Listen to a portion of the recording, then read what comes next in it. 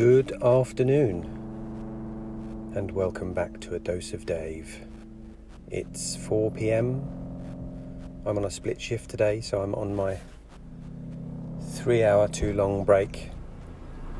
Just sitting in the car, no pod park today. But I don't know, some interesting reflections on the new job and the dynamic of the people. You know, it's one thing working out individual people, you know, their personalities, their priorities, their character traits, that kind of thing. But then more complex is the dynamic between them. So the vibe that exists when certain people are working together, and the impact that can have on other people. I'm talking about me. And then just, I suppose, the different motivations, you know. You get people who are seeing the bigger picture a bit, who actually care about more than themselves, who want to improve things, including themselves. You know, I put myself in that category, and I think I've proven it through the course of doing these podcasts every day. This in itself is one of my ways of doing that, working myself out, understanding myself, finding a better way to live my life. So you get those people who are, I suppose, just out for themselves. So they will, you know, when it comes down to things like training, they will tell people the minimum. You know, you get those people who will just show someone something really quickly without any consideration to whether that person, all they're interested in is I've shown them that. It doesn't matter whether the person's learnt it or not. There's no consideration for the trainee and how they might learn and how many other things they have to learn. So just interesting to notice these things. And they're all things that, well, for me, they're making it harder than it needs to be. The work itself is simple. It really is. The complexity comes when it's busy, of course. But even more complexity comes when you overlay the complex system of people onto any process. That's where the trouble starts, really, because you have people who have built alliances, you know, people who have got each other's backs, maybe even people who will protect other people when they've made a mistake. There's certainly that vibe about the places that no one wants to admit doing anything wrong. And being someone who's like, if I do something wrong, I've done something wrong, can you help me? Or I've just done something wrong, I thought I'd let you know. It's quite a tough place to be sometimes, and I'm not going to get drawn into the hiding my mistakes because I know I'm going to make them. Actually, the boss, the owner, knows I'm going to make them, and we have these conversations. So it's sort of an interesting dynamic, even with her, is that she's the person who is trying to make it all right for me,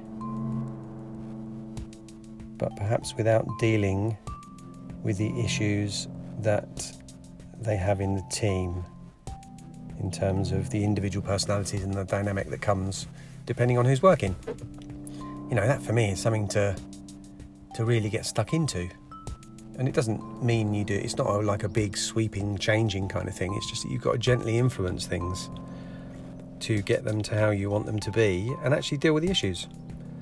Had a new person start the other day, a young woman, sort of university age. I think she's actually done a degree and now she's transferring across to another degree.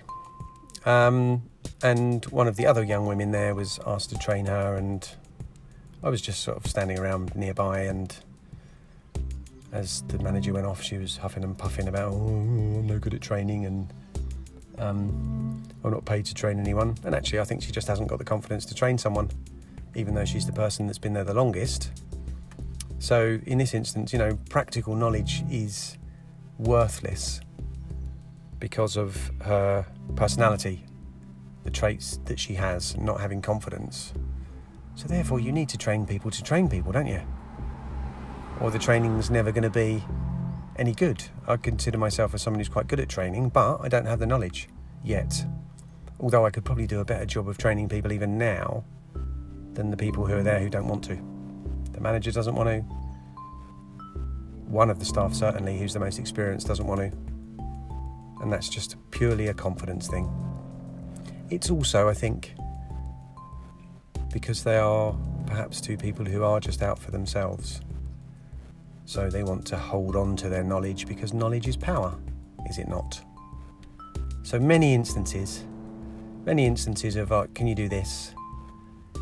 Yeah, sure. Yeah, not like that. Or you do it one way on a particular day, and the next day you might even get told by the same person or a different person to do it a different way. Or it might be done different ways on different kinds of days. Different things happen on weekends to sort of, early in the week. Because it's quieter in the week and there's less staff on. It still can get quite busy for those few staff. Whereas the weekends it's sort of nothing's fully staffed at the moment, they're looking for staff. But at the weekends it's fully staffed. So it works differently. And I think I'm getting a lot of, I've seen this throughout my career so much. People seeing something that hasn't been done yet, and it may have not been waiting to be done for very long at all, or something that's been done slightly out of sequence. But they're only seeing that one thing. They're not seeing the fact that they haven't been watching the whole thing. So they don't know what the person who should be doing that has been doing. Yeah, so I got moaned at for not going and picking up some food from the kitchen, but I was serving someone. What am I going to do? Tell them that I'm just going to stop serving them and go and deliver some food? Well, it's not going to work that way, is it? So it's just interesting to see the small scope that some people have in terms of their awareness. It's either right or wrong, but nothing's ever just right or wrong. It can all be very grey. Anyway, that's it's not a moan, actually. I'm not moaning. This stuff interests me. Because with the training issue, that's a big issue to me, massive issue to me, because that sets the tone for the experience of a new person for probably the rest of the time they're there. But it also sets the tone for how the rest of the team feel about that person and how they see that person, particularly if they're unable to see the bigger picture themselves. I imagine they've all experienced the same level of training, which is all very... Oh, it's a motorbike. Big motorbike. I guess they've all experienced that, so they've all been through it. But it could be so much better, so quicker, if the training was in place. Anyway, never mind. I'm going to go now, and I will catch you all tomorrow. Namaste.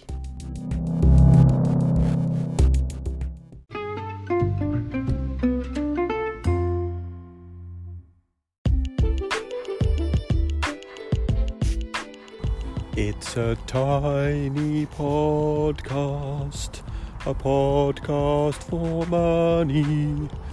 Doodly doodly doo. Well, it could be, or maybe not. If you wish to contribute financially to the podcast, you can make a donation via patreon.com/bullshit detective. You can donate as much or as little as you like, from £0 or dollars or whatever to like millions and millions and millions, if you so wish. But actually, the price of a coffee once a month, or a beer, or a pack of sweet corn from the supermarket, They're probably about £1, aren't they? Something like that. Whatever. And if you don't, that's also fine, because the people who do are paying, and the people who don't still get their podcast for free, which is quite a nice arrangement when you think about it, isn't it? It's kind of built on just being nice to everyone being nice to everyone, and doing what they can. So if you do, it's much appreciated. If you don't, it's also much appreciated. Thank you very much.